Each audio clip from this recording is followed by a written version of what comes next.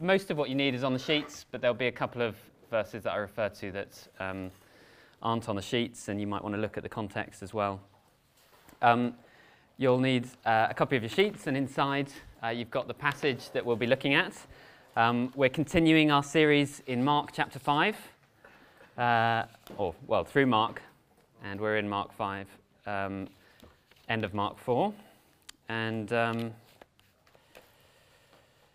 we're going to get going. It's quite a serious topic this morning.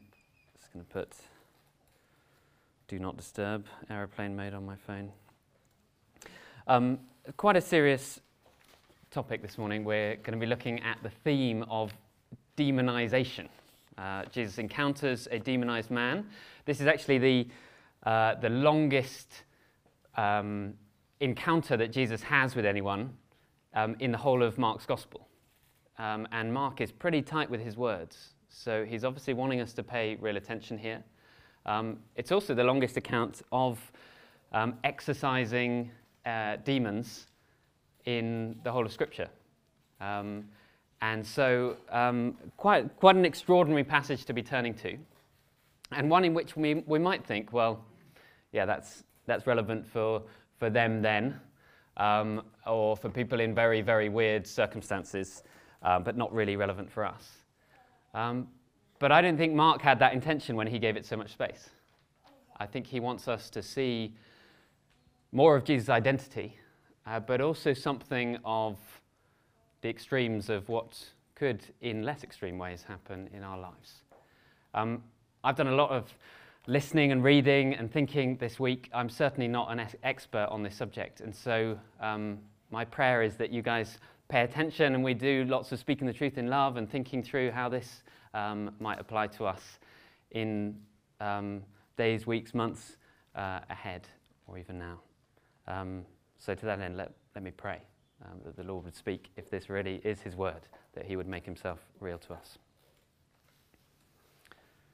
Father, thank you that you are a speaking God. Thank you that you don't leave us in the dark. Lord Jesus, thank you that this account of Mark records what you actually did and said.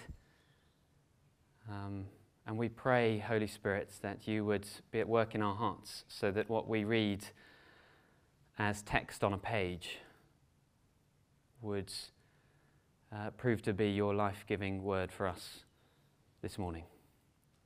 In Jesus' name, amen. Just going to grab my water. Okay. So last week we saw the account of the calming of the storm.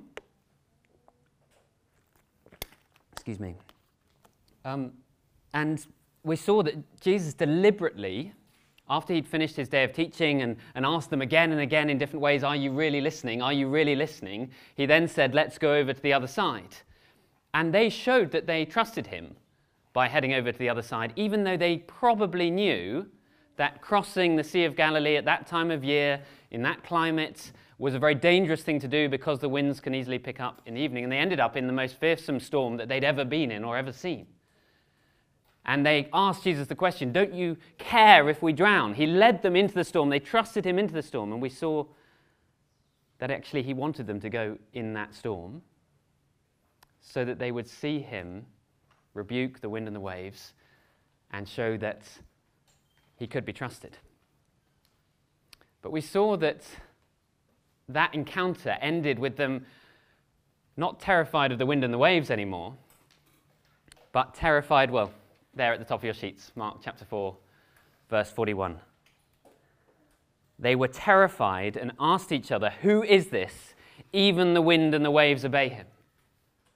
They suddenly realized that they are in the boat with someone who is clearly an ordinary man. He was needing to sleep, and yet at the same time had infinite power. He didn't do what all the other godly leaders in the Bible leading up to that point did, which is to pray or ask the Lord to bring the solution. He just spoke. And the wind died down and the waves were completely calm. And so suddenly they're not terrified of the storm anymore. Well, the sea is calm. They're terrified of him. And they're asking that question. They're still trying to work out, They might be having inklings that he is the Messiah, the chosen one of the Lord. They've heard him make big divine-sounding claims, but it's very hard for a Jew to believe that idea, that a human being could be God. In fact, terrifying. And here they are in the boat with someone. But that question is left hanging. Who is this? Even the wind and the waves obey him. Who is this? Even the wind and the waves obey him. Let's have a look as we read through the passage as to when that question gets answered and by whom. So let's keep going. Chapter 5, verse 1. They went across the lake to the region of the Gerasenes. If you've got your Bible open, you'll see a little footnote saying some manuscripts say the Gadarenes, other manuscripts the Gergesenes. What we're in here is a region called the Decapolis, and we'll see that referred to later, which just means the 10 cities. And there were different names for smaller or larger towns, and sometimes the area that Jesus ended up in could have had any one of those names for it. But as they go into this region, it's called the Decapolis, which is a Latin name, because it's occupied by the Romans. This is a Roman-occupied territory. There are occupying Roman forces there. And so this is a Gentile area in Jewish territory. To be in a Gentile area was considered unclean by the Jews. But to be in an enemy-occupied area was even more unclean. And either the people who we're going to discover are tending pigs are Jews, in which case they're totally compromised, or they're Gentiles, in which case it's totally unclean anyway. We start to get the idea that Jesus is entering into an unclean area. We saw the comparison last week with Jonah, who was told to go and share the gospel in unclean Assyria, as it were. Well, Jesus is going in to share the good news here. And let's just see that emphasis of unclean built. So verse 2, when Jesus got out of the boat, a man with an impure or unclean spirit came from the tombs to meet him. I find it weird that Mark didn't write an evil spirit. He wants to emphasize this. This is an unclean area. This is an untouchable area. So it's not just that he's unclean. It's that, it's not just that he's got an evil spirit. He's unclean. Tombs. For Jewish people to even touch something that had touched a dead body was considered unclean, and they couldn't then go and worship in the temple for 7 days. They had to have a period of cleansing, of spiritual cleansing. But this guy came from the tombs to meet him, and then we discover verse 3, this man lived in the tombs. And this strange spirit meant that no one could bind him anymore, not even with a chain. And that sense of anymore means there's been a progression here, that things have got worse and worse and worse in this man's life. So much so that he seems to be completely taken over by this unclean spirit, or spirits as we're going to discover. It says verse 4, for he had often been chained hand and foot, but he tore the chains apart and broke the irons on his feet. No one was strong enough to subdue him. And apparently, even when we're exerting ourselves at our fullest sprint, we only use about 30% of our muscle strength. That's what I heard this week. I don't know if that's absolutely true. Penny, you can correct me if that's right or wrong. And so there are extraordinary situations in which people totally exceed their abilities if they're under some influence. And sometimes you see it like at the end of a marathon. Someone is utterly exhausted and collapsing, and they're almost sort of limping to the end. And then the last 200 meters, they sprint. And there's some sense of sort of brain override of, and you go to their full potential. We don't know exactly how this happened, but there are other phenomena of people under some extraordinary influence having this kind of superhuman strength. No one was strong enough to subdue him. Night and day, among the tombs and in the hills, he would cry out and cut himself with stones. So this man is terrifying, but also it's desperately sad, isn't it? His life has obviously gone from bad to worse, to worse, to worse, to worse. He's just utterly dominated by this evil force. We discover later that when he's healed, he's clothed and in his right mind, so he would have been naked, which is another sense of uncleanness and untouchableness about him. He's terrifying, but he's desperately sad. He's the ultimate untouchable, cut-off person of his day. But Jesus came searching for this man. We're going to discover that Jesus pretty much only has an encounter with him and then goes back. Jesus comes in search of the most untouchable, the most disgusting.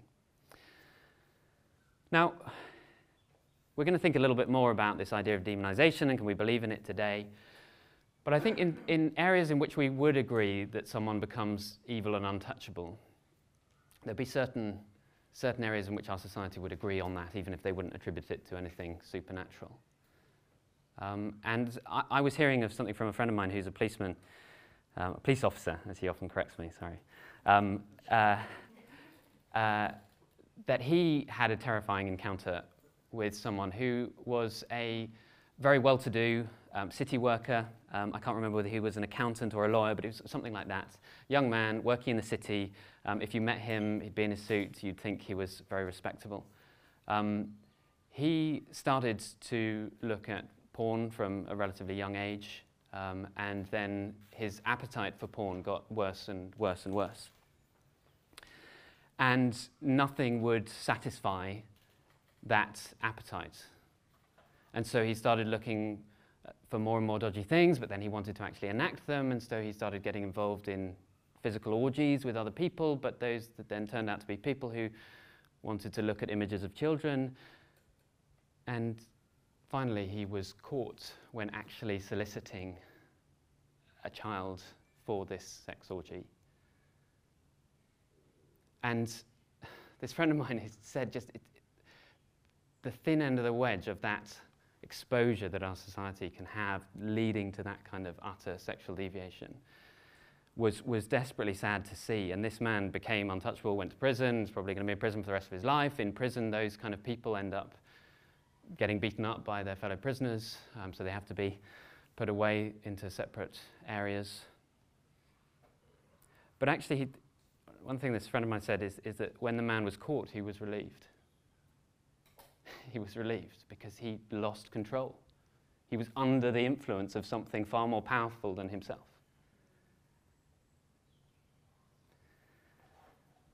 And that might be today's untouchable in respectable London. It's probably more common than we think. But Jesus came searching for that man. And that man seemed to know that Jesus had come looking for him, didn't he? Do you see verse 6? When he saw Jesus from a distance, he ran and fell on his knees in front of him. And it's hard to know at this point. He's under the influence of these sort of demonic forces. Was this him? My feeling is this man. It's his last-ditch attempt at desperation. He knows he's desperately under the influence of these evil forces. And he sees someone coming to help him, and he runs, desperate for help. But he's one big mess, isn't he? Verse 7. He shouted at the top of his voice, "What do you want with me, Jesus, Son of the Most High God?" Well, there's the answer to the disciples' question, isn't it? Who is this? Even the wind and the waves obey him. Somehow these demonic forces know exactly who Jesus is. And it seems with all these demonic encounters that the devil and his demons, his fallen angels, are orthodox in their religion. You'd think they would want to lie or undermine in that situation, but somehow they know what's happening. And then the next bit that he says, verse 7, he says, "In God's name, don't torture me." The word in the ESV, you'll see it's, "I adjure you." He's saying, I swear to God that you won't torture me. And this weird sort of demonic force is appealing to the ultimate higher power, which is odd, isn't it? But it gives us some strange sense that in this world, it's not that there's God who's good, who's the sort of the yin, and then there's the devil who's the yang, and there's a sort of battle between cosmic forces. As I've heard people describe, and John was, who were you quoting the other day? He said, "This is God's devil." Martin Luther, yeah, said, Satan is God's devil. that actually Satan knows that if he's going to get anything, he's got to appeal to our higher power. And in Matthew chapter 8, we get a little bit more detail in some areas and less in others. It seems there's a second demonized man that would have been with them, but Mark is just focusing on the one. And that second demonized man said, "Have you come here to torture us before the appointed time?" Very strange concept that there's some agreement that Satan and his fallen angels are able to live in this world for an appointed time. And they seem to know there's some kind of contract. Jesus says later on when he's telling the parable of the sheep and the goats, he says to those who end up turning away from him and turning away from God and all that is good, he says they're cast into the place that has been appointed for the devil and his angels. There's an appointed time at which these demonic forces will not be able to exist in God's world anymore. Strange things going on here, more than we can get our heads around. And why did he have this conversation? Verse 8, well, for Jesus had said to him, "Come out of this man, you impure spirit." Okay, so Jesus' intention was to go there and to heal the guy. And I think the reason that Mark tells us just after, rather than saying Jesus said to him, "Come out of this man," and then the conversation happened, is because the first bit of speech that answers the previous bit of speech, which is, "Who is this? Even the wind and the waves obey him," is verse 7. Jesus, Son of the Most High God. So the devil recognizes an authority far more powerful than this extraordinarily powerful demonic force. And it's a good and clean power. And the evil fears Jesus. Verse 9, then Jesus asked him, "What is your name?" So Jesus looks at the man and he's trying to draw out his identity. But here we see that this man's identity is so confused with his demonic possession. He says this, "My name is Legion," he replied, "for we are many." Now that word legion is a category of the Roman army. And it would have been at the very least 3,000 in a legion. Up to, in later times, sort of nearly 10,000. Probably at this time, people estimate that a legion would have been about 6,000 soldiers. And so when he says, "We are legion for we are many," we realize this isn't just one demon, whatever that means, but this is thousands. And this man's identity is just so tied up with this demonic oppression. You see that mixture in verse 10. And he begged Jesus again and again not to send them out of the area. This strange, messed up force. Then verse 11. A large herd of pigs was feeding on the nearby hillside. The demons begged Jesus, "Send us among the pigs, allow us to go into them." He gave them permission, and the impure spirits came out and went into the pigs. The herd, about 2,000 in number, rushed down the steep bank into the lake and were drowned.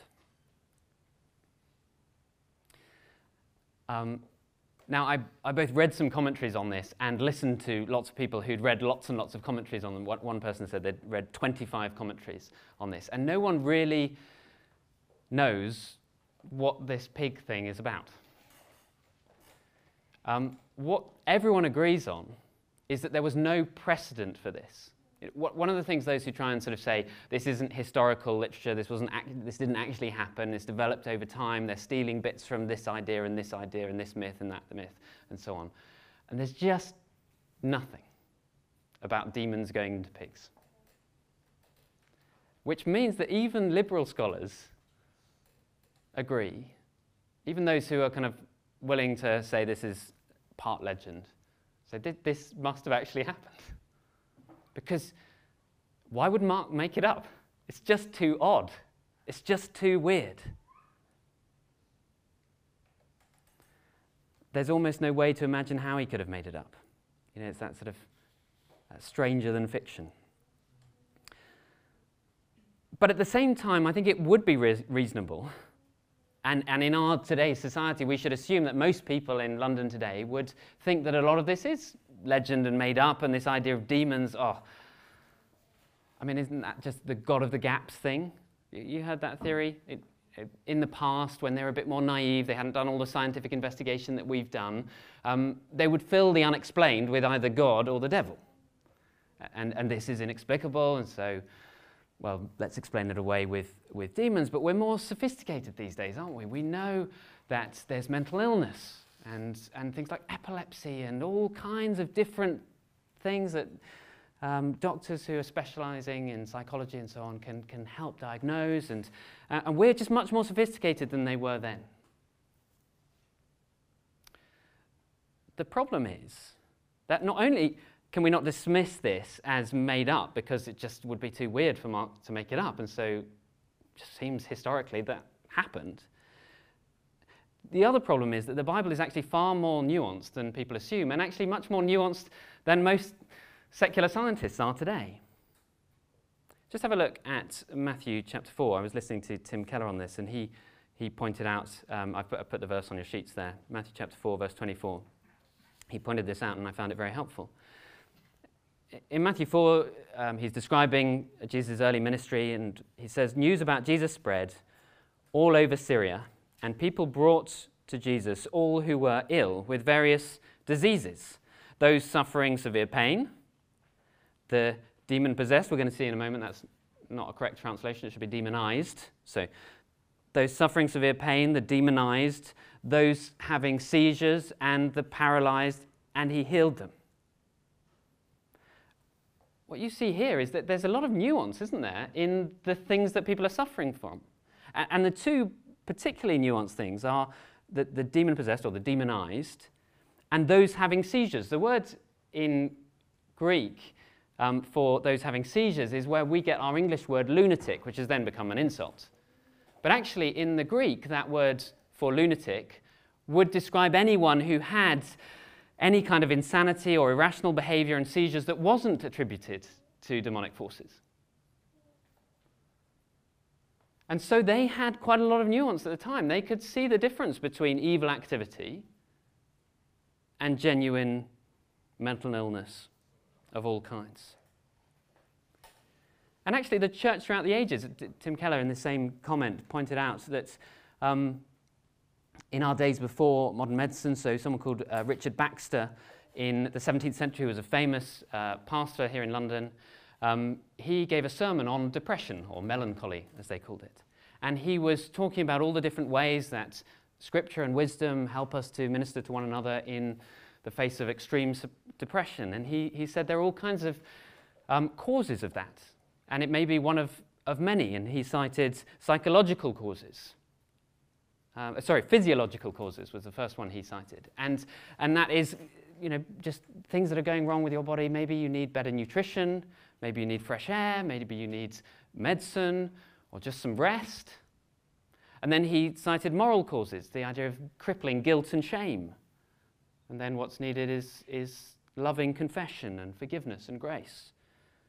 He then talks about mental or psychological issues, when you're sort of overly emotionally weary or cast down, and through that you need love and support and counseling and community. And then he also talked about evil or demonic attack, and he said you need prayer and the Word of God. And he gives all these ways of ministering to someone who's going through depression. Whereas most worldviews today tend to be much less nuanced than the Bible. Some people are very materialistic, and they're just like, well, take the right pill. Others are more psychological, and it's about talk and acceptance and counseling and so on. Others are more moralistic, obey and do the right thing, and things will go well for you. And others are more superstitious. There are demons everywhere, and we've got to cast out demons whenever there's a problem. But actually what we see in Scripture is those different elements are interlocking. There's no particular template. And so you can't dismiss the Bible as, oh yeah, that's God of the gaps or demon of the gaps or whatever. No, it's far more nuanced and multidimensional, much less reductionistic than we tend to be. Scripture never reduces our problems to a single problem. And we need to broaden our minds in the light of Scripture. Well, let's get back into the text. Verse 14. those tending the pigs ran off and reported this in the town and the countryside. And the people went out to see what had happened. And when they came to Jesus, they saw the man who'd been possessed by the legion of demons, the man who had been demonized by the legion, sitting there, dressed and in his right mind. I mean, this is total and utter transformation, isn't it? Complete healing, dressed and in his right mind. We were looking at this earlier this week in our gospel community, and I think Jim said it's like he's born again. Just a whole new person, restored. Sitting there talking to Jesus, in friendship with Jesus. You'd think that Jesus would suddenly become the town hero. You'd think they'd all be celebrating and delighted. But verse 15 continues, and they were afraid. Verse 16, those who had seen it told the people what had happened to the demon-possessed man and told about the pigs as well. And then the people began to plead with Jesus to leave their region. I mean, this makes the account of the pigs even more weird. But I suppose if we're second-guessing what might have been going on, for us, when we see a herd of pigs or cattle or sheep in a field, we think, oh, lovely agriculture. For them, they'd see cash. Money was used, yes, but it wasn't the main way of paying for things. And so the way you banked was you stored up your wealth in your different area of business. And for this region, that would have been pigs. 2,000 pigs was a lot of pigs. Apparently today, a fully grown pig will sell for somewhere between 300 and 500 pounds. 2,000 pigs, well, that's somewhere between 600,000 and $1.5 million. Apparently a pig can go from being born to being ready to slaughter. It grows incredibly fast, 5.5 months. So all of those pigs within 5.5 months would reach that serious cash potential. They'd be producing more pigs, wouldn't they? Because pigs have babies, lots of piglets. That was a lot of cash. And Jesus has just destroyed their local economy. Well, although Jesus hasn't destroyed their local economy, has he? The demons have destroyed their local economy. And Jesus just showed them that he can heal their biggest problem. But they're not interested in that.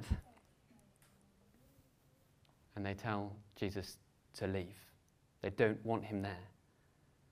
Now, we don't know exactly what happened there, but if a legion is around 6,000 soldiers and 2,000 went into the pigs, what happened to them after they went into the pigs? What happened to that area? Where did the demons end up?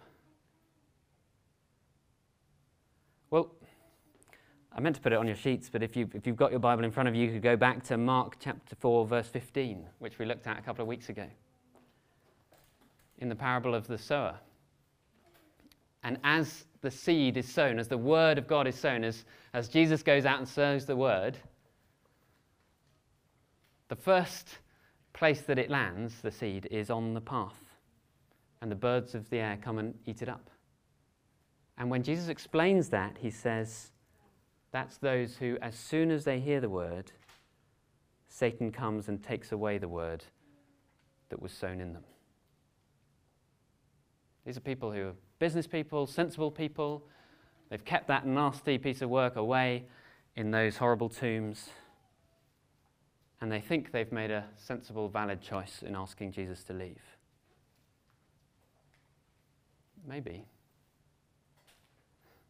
it wasn't entirely their own doing. Maybe they aren't quite as in control as their faculties as they are. Maybe they have started to head down that very rational path of demonization.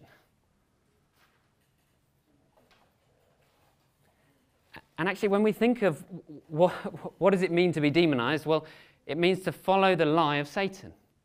And the lie of Satan is introduced to us on page 3 of the Bible, where Satan takes the form of a snake. And we think snake ugly, horrible, but actually some of the language we get in the areas of Scripture where it talks about Satan is that he was a beautiful heavenly being, like the cherubim or the seraphim, who would have been in a sort of dragon snake-like form, but in beautiful elegance and glory. And then he comes down and he enters the garden, and the temptation that he makes to Eve and to Adam is, if you take from the fruit of the tree of the knowledge of good and evil, if you decide for yourself what is right and wrong, then you will be like God, knowing or deciding good and evil. Satan is inviting people into just a simple invitation of, you could be like God. You can be in control of your life. Rather than being in loving submission to God and enjoying the good gifts he's given you, what about you go one level higher and you become like God? And you make your decisions for yourself and you run your life your way, and no one's going to tell you what to do. You can make your own path. Just believe me, just take and eat. The devil's a very shrewd businessman, inviting people in to the journey that he is on, which is to set himself up against God. He doesn't want to allow God to be the source of life. He wants to become the source of life himself. But of course he has no life in himself, and so he saps life and destroys life. But every single human being who's ever lived has believed that lie. You can be like God. You can run your life your way. And Jesus just rescued one man who was had seen that by trying to gain control, actually that had progressively led him to losing control. But then the whole region decided to go with Satan's pact rather than with the freedom that Jesus comes to offer. Let's keep going back into the passage, verse 18. As Jesus was getting in the boat, the man who had been demonized begged to go with him. Jesus did not let him, but said, "Go home to your own people and tell them how much the Lord has done for you and how he has had mercy on you." So the man went away and began to tell in the Decapolis, in that region, how much Jesus had done for him, and the people were amazed. There's so much here. But one of the most extraordinary things is that the most untouchable human being that Jesus has encountered so far becomes the first missionary to the nations. Everyone else so far that Jesus has healed, he said, "Not yet, don't go and tell anyone yet, it's not ready." But Jesus says to this man, "Go home to your own people and tell them how much the Lord has done for you and how he has had mercy on you." So the man went away and began to tell. And interestingly, he's more successful than Jesus, isn't he? Because all the people were amazed.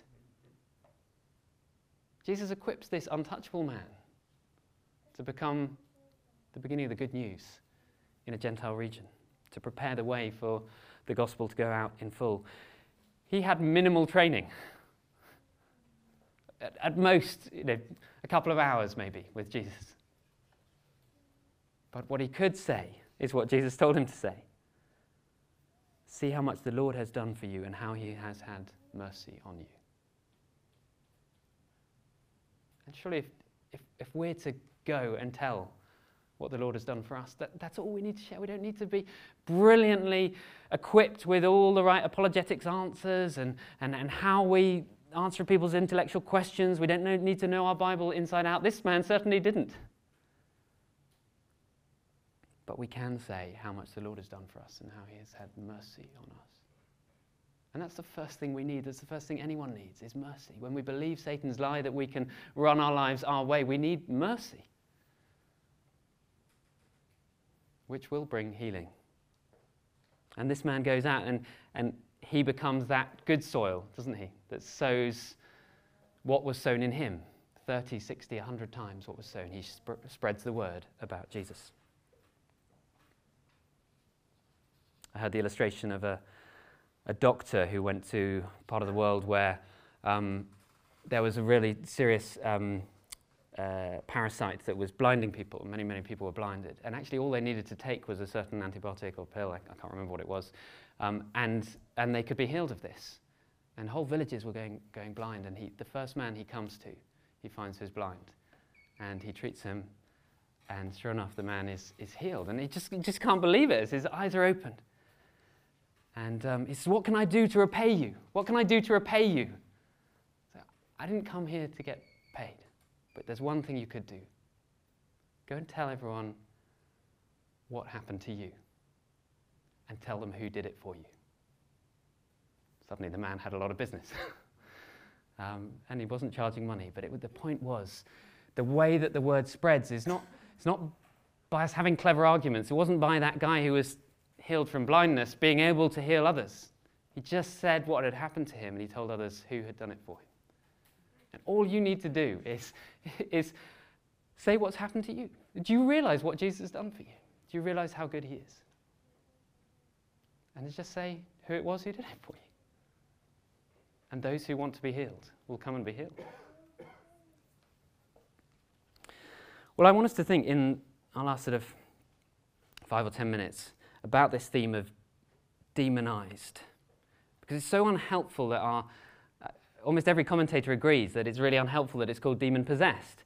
Because the demons aren't possessing these people, and they haven't taken control of them. And if we think of it like that, we'll assume that, oh, well, that's just for some really weird people in certain areas where perhaps they've been fiddling with the occult, and that would never happen to me.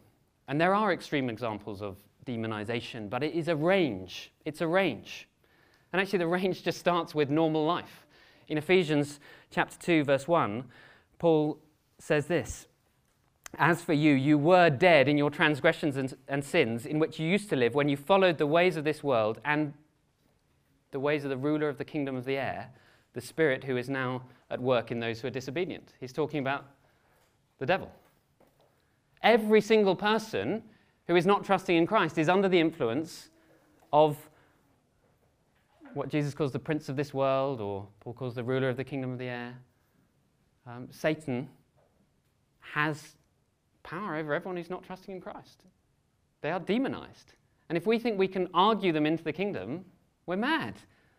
Paul describes them as dead in their transgression and sin. They need to be reborn. Or Ephesians chapter 6, famous verse that we know. Ephesians chapter 6, verse 12 says, "For our struggle is not against flesh and blood, but against the rulers, against the authorities, against the powers of this dark world, and against the spiritual forces of evil in the heavenly realms," Paul says. And then he says, "Put on the full armor of God. Trust the Lord for his resources, because you're always going to be facing a spiritual battle." You know, all the struggles we face are under the influence of the devil. When Jesus comes and brings in the new creation and all evil is wiped out, we won't have to worry about how much we ventilate because of COVID and all the battles and the tensions that go on with that. We won't have to worry about the sickness and the aging and the death. Our struggle is not against flesh and blood, but against rulers, against authorities, against the powers of this dark world, and against the spiritual forces of evil in the heavenly realms. You see that range? There's all kinds of different forms of demonization, of these sort of weird heavenly beings that have followed Satan's lie. And actually, the heavenly realms is described in Scripture where things are really real, whereas this earth is just where things are passing away. And we know we're passing away, don't we? We know we ultimately turn to dust. And actually, the heavenly realms are where things are really real, and there's a battle going on. And it might sound weird and freaky, but actually, it does make sense of this world. And then there are things that Satan will exploit that we all get involved in, and we need to think about and constantly find repentance and confession and receive the gospel of God's grace. So, for example, I've put on your sheets Ephesians chapter 4. These are things that Satan will exploit. The first is sort of anger and unforgiveness. Just have a look at Ephesians 4. "Therefore, each of you must put off falsehood and speak truthfully to your neighbor, for we are all members of one body. In your anger, do not sin. Do not let the sun go down while you are still angry, and do not give the devil a foothold." That word for foothold is a place or a part of you. Don't let the devil nestle in you through your anger and your unwillingness to forgive.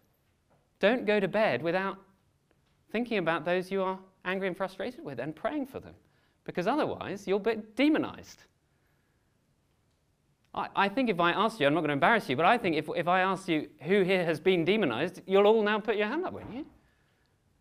Because we've all gone to bed angry and struggling to forgive someone.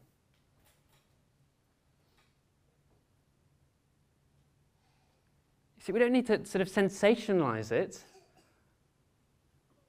to actually realize that demonization is very common, even among believers.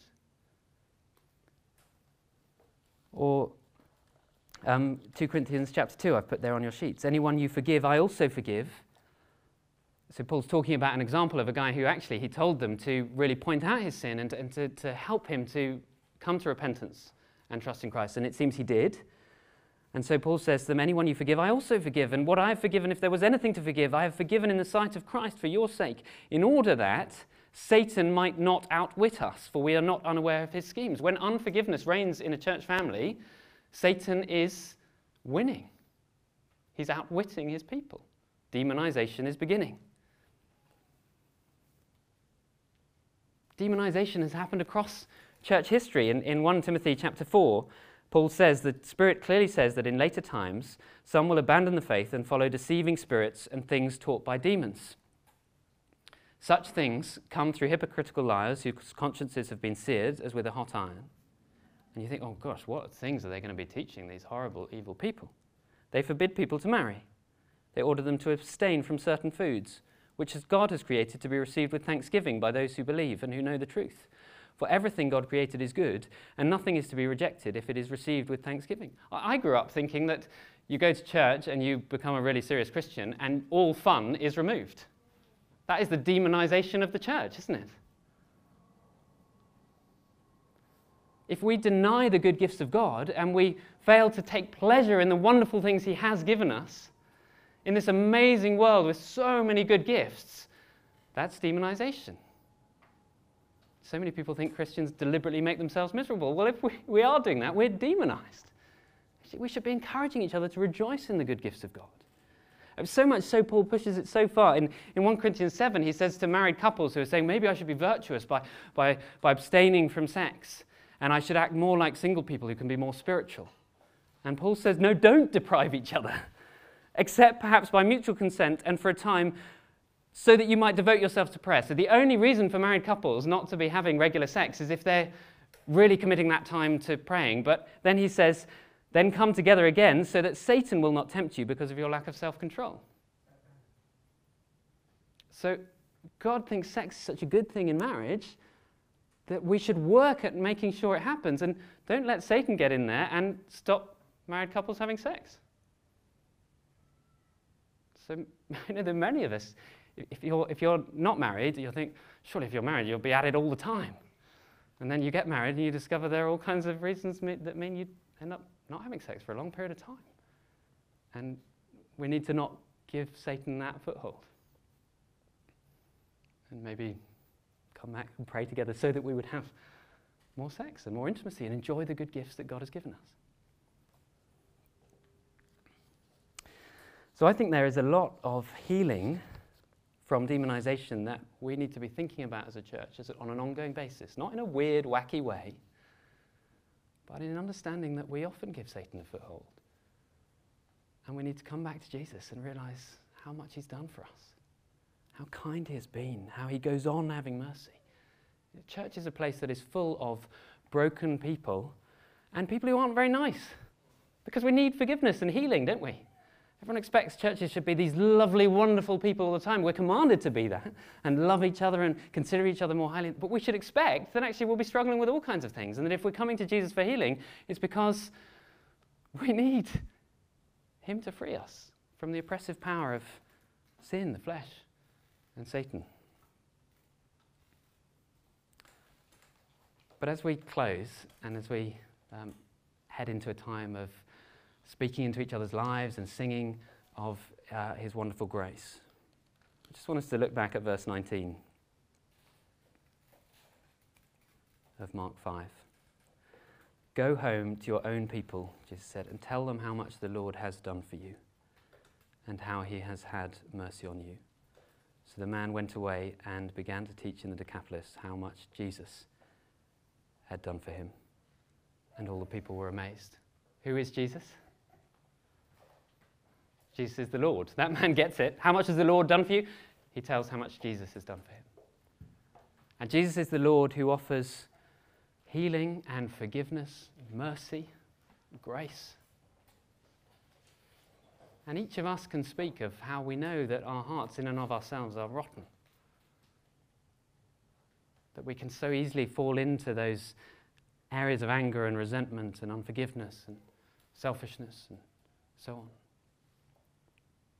But Jesus has given us his grace.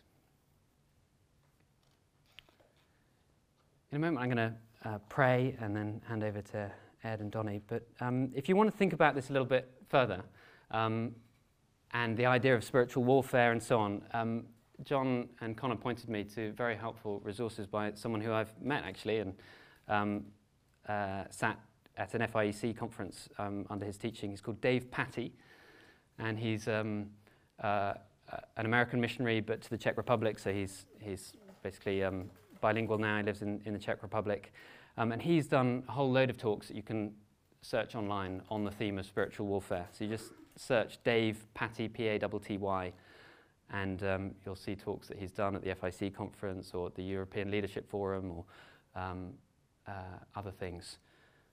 Dave Patty, Spiritual Warfare. And that'll help you to think and pray into this more. For now, I'm going to pray and then over to Ed and Donnie.